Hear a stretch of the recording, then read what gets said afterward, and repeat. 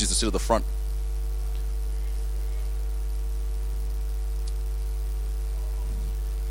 I remember in the days when the single men will sit at the front. It's good Alex is sitting at the front.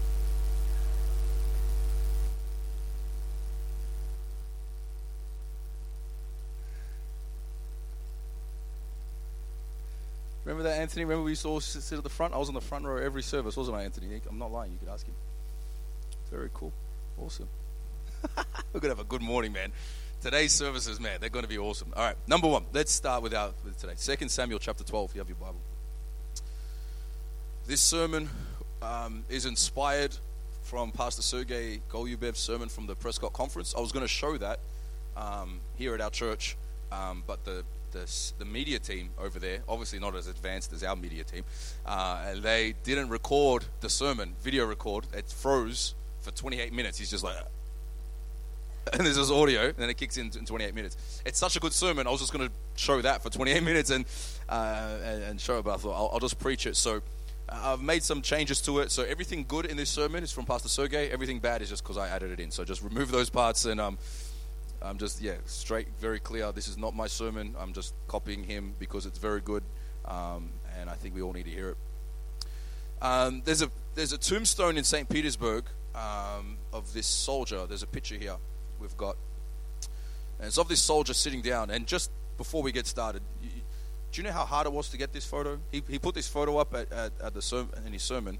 I looked on Google for like over an hour trying to find this picture. I messaged all the Australian pastors. What we ended up having to do, one of the Australian pastors had his mobile number. We messaged him in Russia and said, Pastor Sergei, can you send us the photo? Pastor Sergei, send it to him, and eventually I got it. So this is direct from Pastor Sergei's phone. Praise the Lord. So it took a very long time, so I hope you all appreciate it. Let's just take a moment and we actually have it. What I was going to do, I know this is bad. I was just going to show another picture of another guy because I was getting so frustrated. I was like, they won't know. It's all the same. It's so, probably shouldn't do that. Yeah, anyway, we've got this man, this picture of this soldier lying down. There's another photo here. It's a bit closer. And so he's covered himself with this cloak. And what happened here is that he's a soldier. He's supposed to be guarding his post in front of, this is King Nicholas at the time. And he fell asleep while he was supposed to be guarding the palace. And no one here has ever fallen asleep at work. We're all diligent workers, and none of us go to the toilet and go to sleep. But here is this man, he falls asleep, and it just so happened that as he's sleeping, the King Nicholas, comes out and sees him sleeping.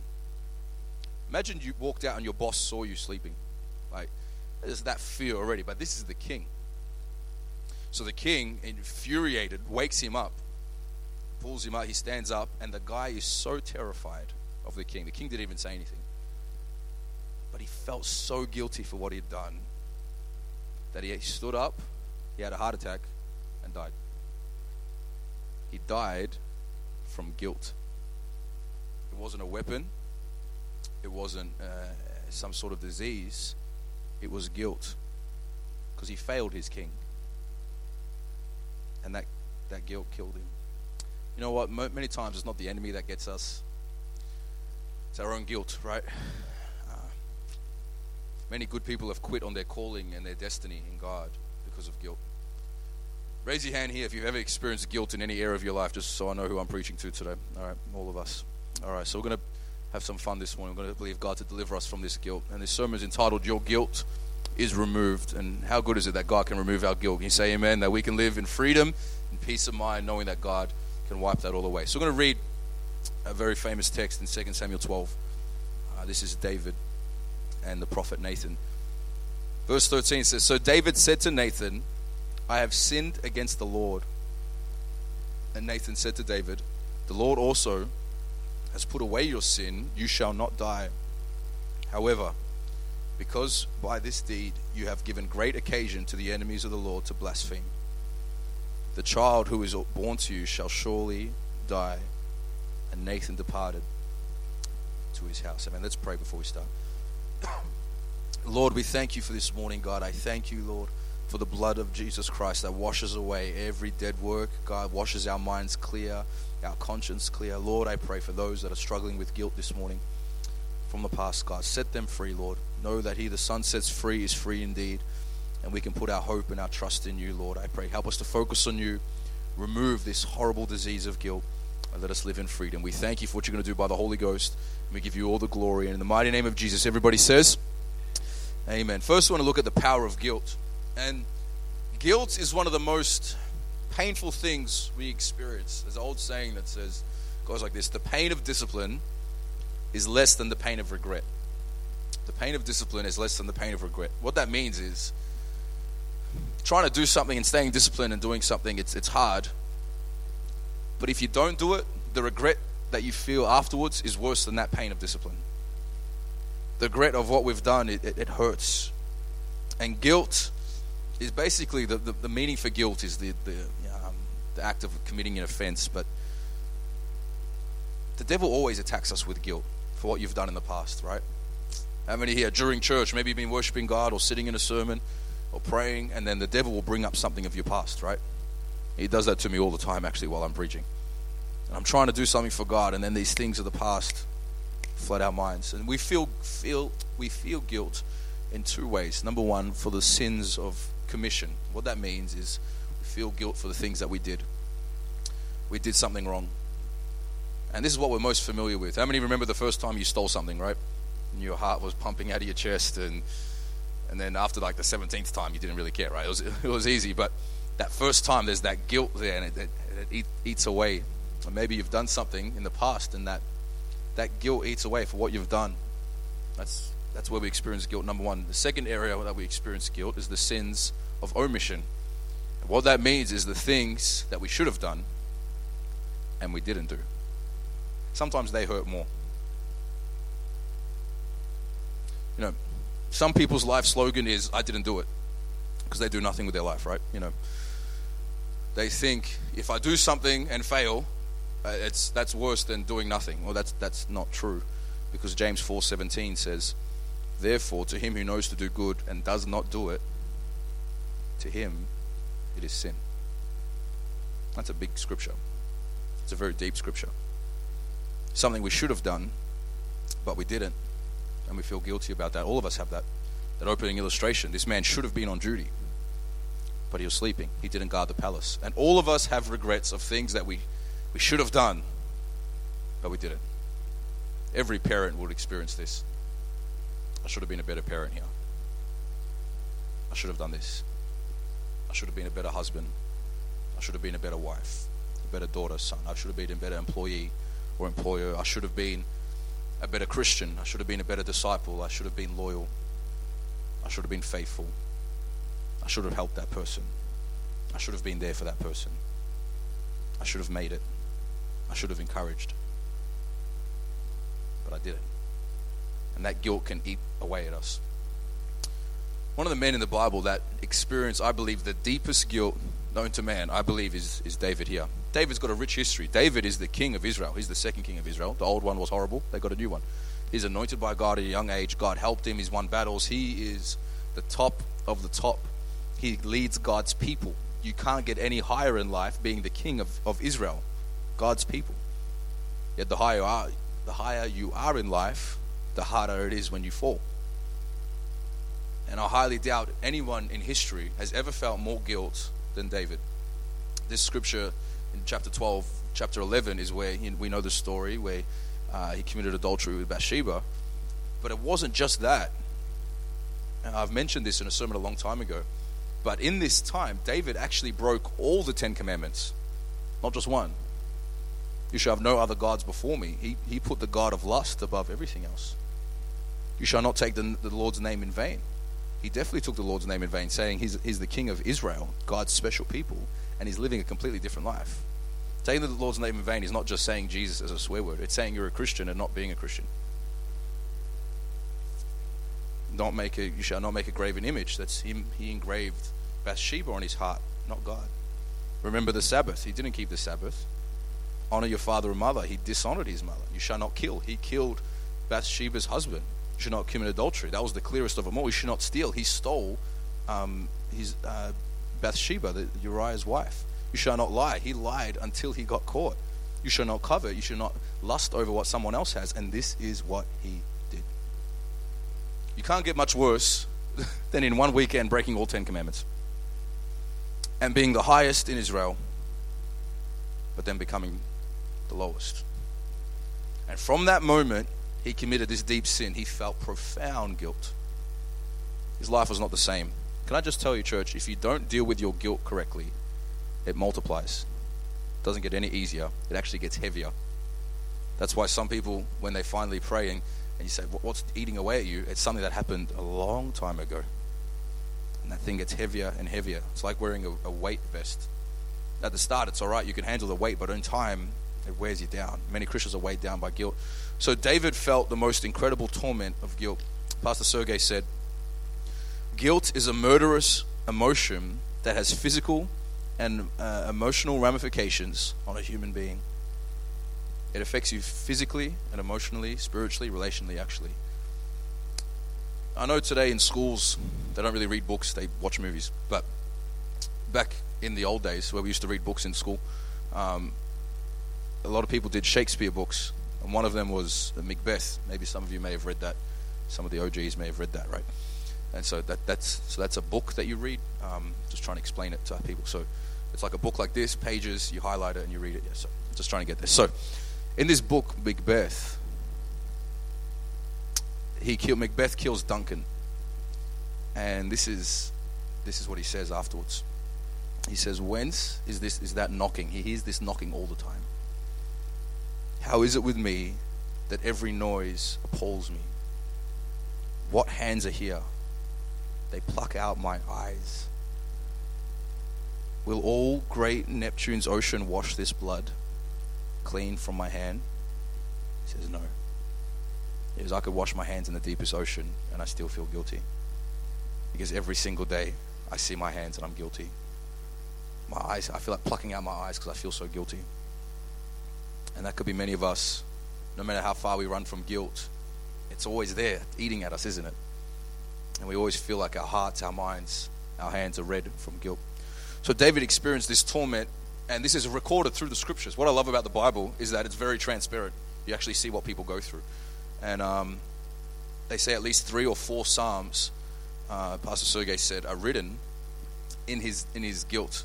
Psalm 32, 33, 51, and 103. But he struggled in 4 areas. Number 1, he spoke of physical pain in the Psalms. Psalm 32, 3 and 4. When I refused to confess my sin, my body wasted away and I groaned all day long. Day and night your hand of discipline was heavy upon me. My strength evaporated like water in the summer heat. David is literally feeling sick from guilt. Have you ever felt sick from guilt? Just your heart aches and your body aches. Sometimes you can't concentrate. Sometimes it shows that in shaking, making bad choices. But guilt manifests in the physical body. Number 2, he spoke of spiritual pain. Psalm 51:7. Purge me with hyssop and I may be clean. Wash me and I shall be whiter than snow. He's saying, I want to be clean. I'm sick of feeling dirty. Like Macbeth, please make me clean. And he hates it. It's this nasty feeling of feeling ugly on the inside. And when we live with guilt, we just feel horrible and ugly on the inside, don't we? We feel dirty on the inside. We pray for cleansing.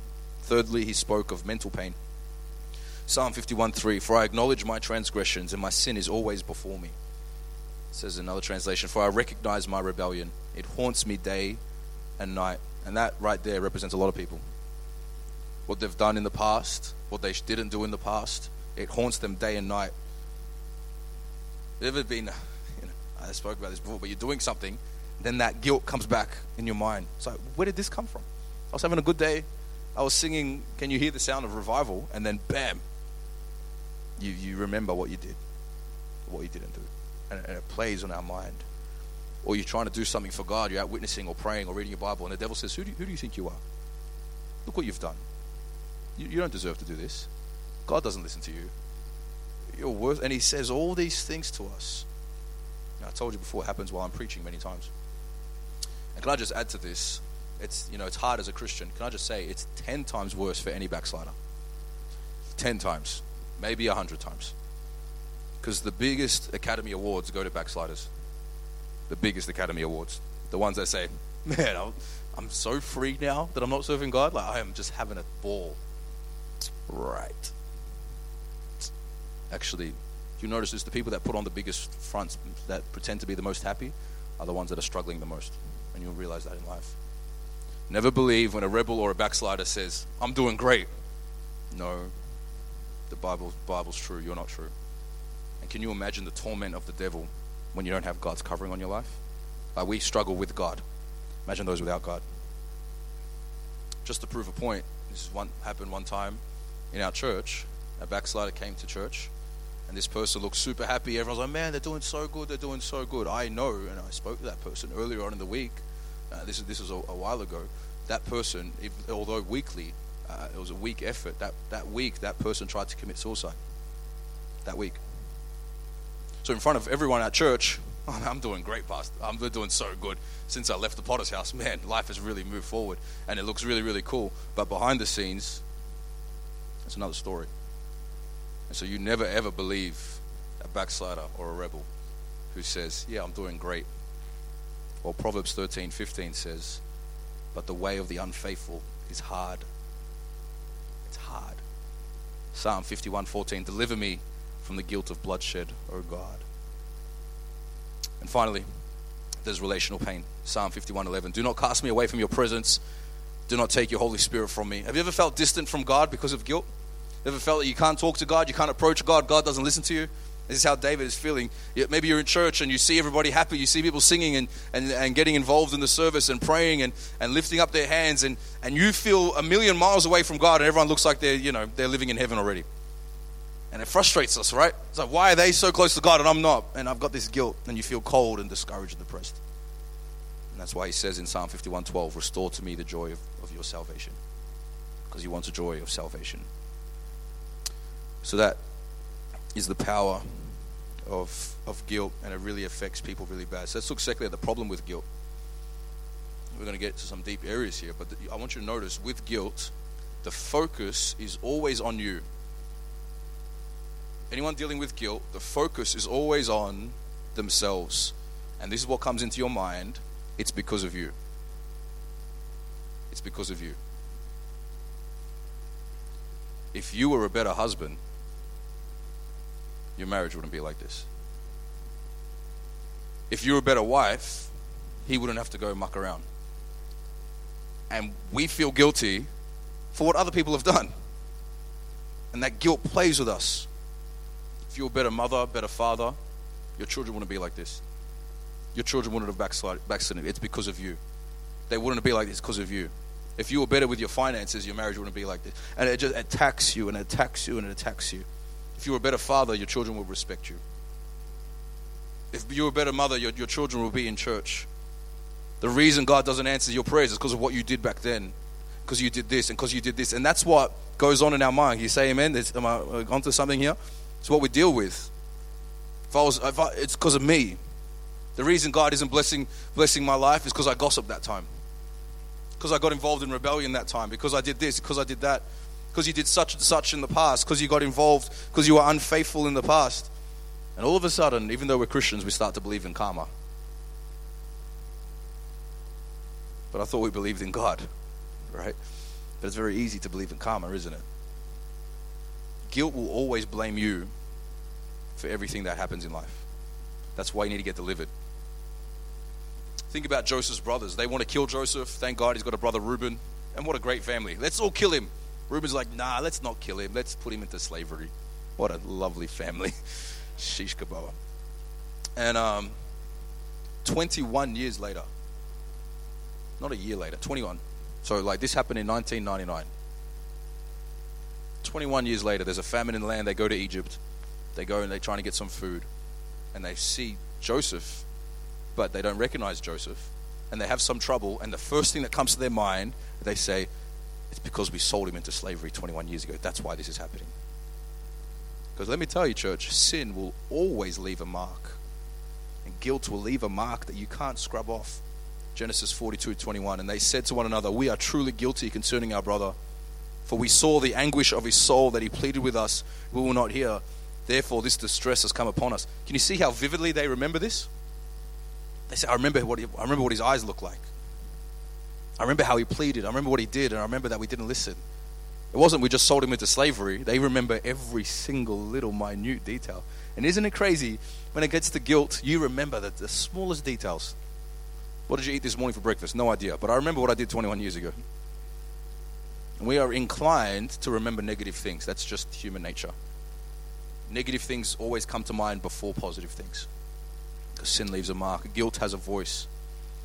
The reason you got a flat tire is because of what you did 3 years ago. Right? And we start to think like that. The reason why, you didn't get that job is because you were unfaithful that time, remember? And that's how we start to think in karma, but that's not true. Sin will leave a mark. John 8, is the woman caught in the act of adultery. This is a great scripture. I'm going to read it out to you. John 8, 3-9. And the scribes and the Pharisees brought to him a woman caught in adultery. And when they had set her in the midst, they said to her, "Teacher, this woman was caught in adultery in the very act. Now Moses in the law commanded us that such should be stoned. But what do you say?" So they're trying to catch him out. But this they said, testing him, and that he might have something of which to accuse him. But Jesus stooped down and wrote on the ground with his finger, as though he did not hear. Now we don't know what he wrote, but I have a inkling. I reckon he started to write down their sin, because you can see the adultery. You can see it's easy to judge other people's sin, right? But Jesus got down, verse 7. When they continued asking him, he raised himself up and said to them, "He who is without sin among you, let him throw a stone at her first." So then again he stooped down and wrote on the ground. Maybe he's really, really writing some decent sins out. And that's why he says, then those who heard it, being convicted by their conscience, right, it's up here, went out one by one, beginning with the oldest, even to the last. Maybe the oldest was like, man, if he's going to write down all of my sins, I need to get out of here really quick, because he's going to have to write, half the desert will be writing, all my sins. They knew they were sinners, because guilt gets us, and sin leaves a mark. Guilt will stop you in your tracks. It'll stop you from serving God. It will paralyze you. It will make you turn cynical, make you turn against the word of God, against the church. And I was talking with someone recently, and their big thing, what if I fail again? Well, you're going to play rugby and you're going to drop the ball again. So you're going to be more committed to failing at rugby than failing with God. And that's just a fake excuse for not wanting to do the will of God. You're going to fail in life. That's welcome to life. We're human. We're not angels. You might look like one, but you're not, right? This is the problem with guilt, is that it stops us in our tracks. So we need a solution. So let's look finally at the power over guilt. So let's look at our text again. Let's dissect it a little bit.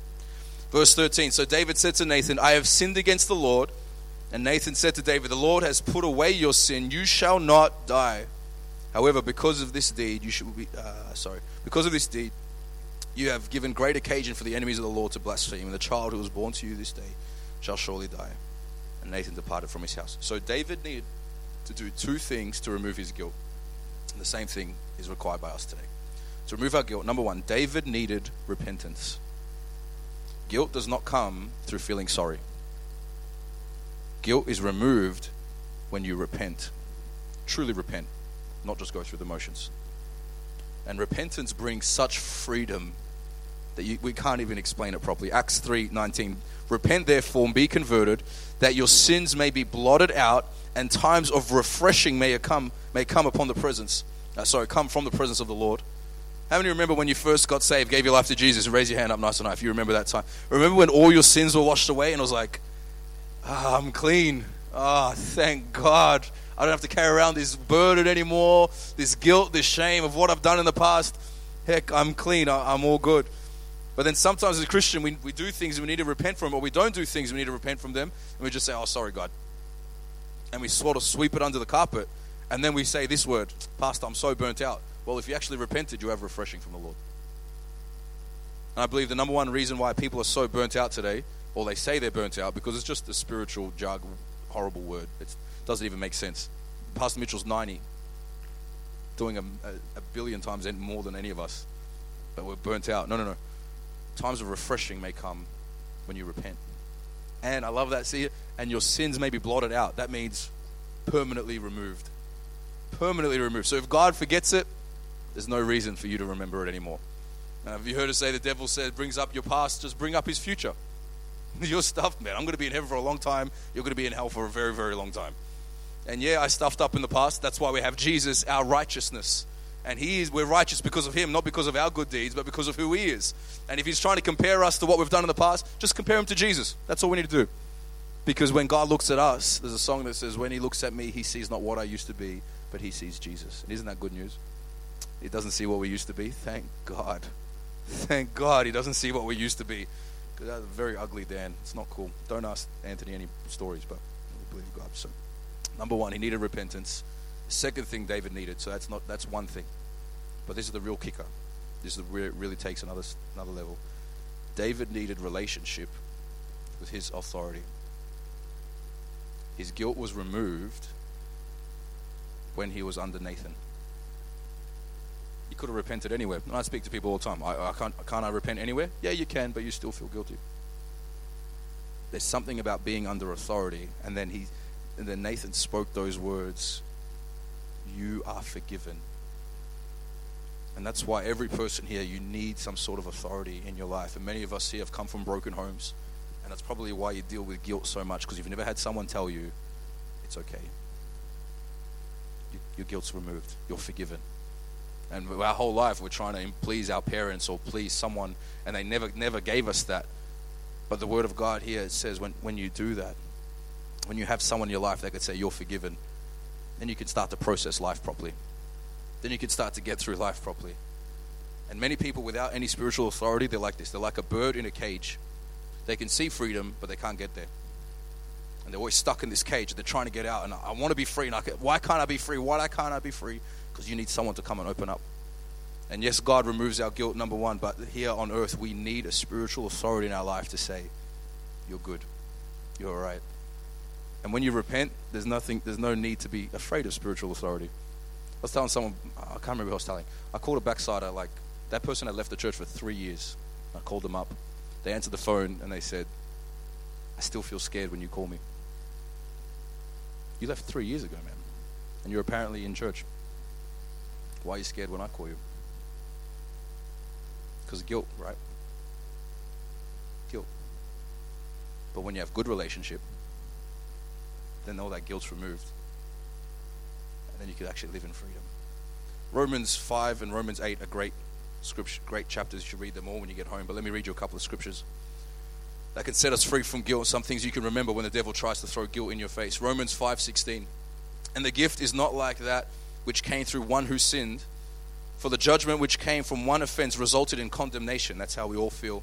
But the free gift which came from many offenses resulted in justification. Justification means just as if I never did it. Just as if I never sinned. And when you are forgiven by God, when God looks at you, it's just as if you've never done that thing. It's not like you've got a little stain on your life and look what they did back then and look what they did. No. It's like you're completely clean and completely washed clean. Like you've never ever done it. Like you are pure before God. I love that because I don't have to worry about the past because I'm justified. How many of you are justified here? Say amen this morning. Romans 8, 1 and 2. There is therefore now no condemnation to those who are in Christ Jesus, who do not walk according to the flesh, but according to the Spirit. For the law of the Spirit of life in Christ Jesus has made me free from the law of sin and death. Christ has made us free from the law of sin, from the law of death. And there is no more condemnation now that we are in Christ Jesus. There is freedom and there is hope and there is power available to all of us. There is peace that we can live in that. I'm no longer condemned, but I'm a child of God and there is freedom in Jesus Christ. Amen. Romans 8, again, 34 to 39. This is awesome. Who is he who condemns? Like, who's this knucklehead that's trying to condemn us? Is it Christ who died?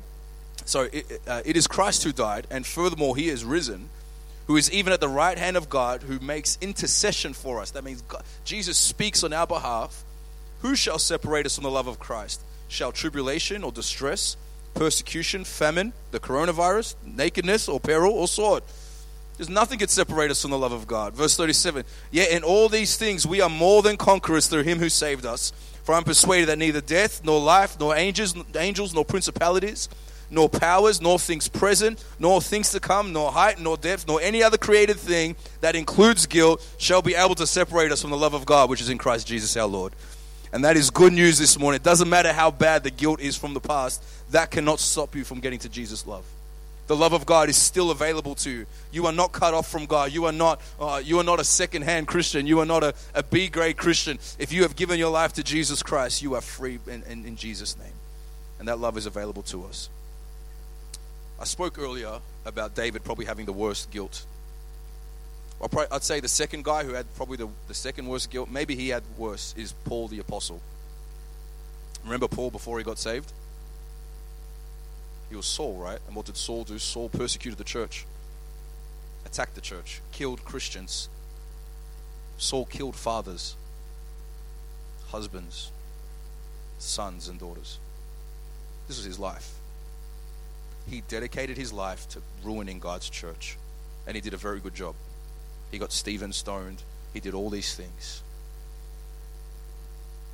Now, God says, I want you to be an apostle. Can you imagine Paul coming to preach this morning and he killed someone from your family? Imagine what Paul went through. I know your guilt. Yeah, you said something. Yeah, okay, cool. Imagine Paul getting up and all the demons in his head. But Paul still had the power of God in him, because the blood of Jesus can wash us clean. No matter what we've done, and we've all done stupid things, so thank God he washes us clean. The key is spiritual authority. John 16:8. And when he has come, this is the Holy Spirit, I love this, he will convict the world of sin. And I mean, we should feel convicted of our sin. But listen, he should also convict us of righteousness. This is one thing that the Holy Spirit, a conviction is a firm belief. Yeah, I've sinned. Yeah, but when it's righteousness, the Holy Spirit is there to tell you that you are righteous before God. You are not the same man that you used to be. You are different now. Hebrews 9:14. How much more shall the blood of Christ and those who have eternal spirit offer himself without spot to God? Cleanse your conscience from dead works to serve the living God. He can cleanse the conscience. He can cleanse the mind games and make you a new creation in Christ Jesus. Close with this story that Pastor Sergey said. He spoke about a man in his church. They've sent out 43 churches in Russia. Incredible. Where it's illegal to outreach. Just try and get that. And they've sent out 7 churches overseas. One to Cuba, and the guy in Cuba, I can't remember if I told you this, but someone jumped in front of his car as he was driving to commit suicide, but the government, what's the word I'm thinking for? In the justice system anyway, accused him of killing this guy basically, and this guy had to that pastor went to jail for 2 years in Cuba. Can you imagine that? Going to jail, number one, going to jail in Cuba, trying to preach the gospel. Anyway, he sent out all these churches, and not every church plant works, and so he's got some that came back, and one guy got just really funky attitude, just really didn't really care about the things of God. As Pastor Sergey tried to get close with him, he said he was like a son to him. Tried to get close to him, but he couldn't. The guy kept pushing him away. Then one day, he said he took him out for coffee, and he's talking with this man, and he said he felt the Holy Ghost speak to him just to say, your sins are forgiven. And he said that to the guy. He says, listen, I know you're going through all this stuff, but I just want you to know that your sins are completely forgiven. I think Chris mentioned this the other day. He said he breathed in, he goes, and he said that from that moment everything changed in his life, and now he's on fire for God back in his church. From completely carnal, having a bad attitude, the issue was guilt. And we need people who will proclaim the freedom of Jesus Christ. Yes, we preach on sin. I preach on sin a lot, but we need to remind people that there is hope for them. That you're not stuck in that person that you used to be, or that you once did, or where you are now. That's the hope of Christianity, right? That we can be different, that we can be changed. So I encourage you, church, you can be healed spiritually, physically, emotionally, relationally. Every area of life you can be healed if you, number one, repent, and number two, submit under some spiritual authority. And there is a covering and there is a peace that comes that can't be explained. Isn't that good news? You say amen this morning? Hallelujah. Let's bow our heads, let's pray.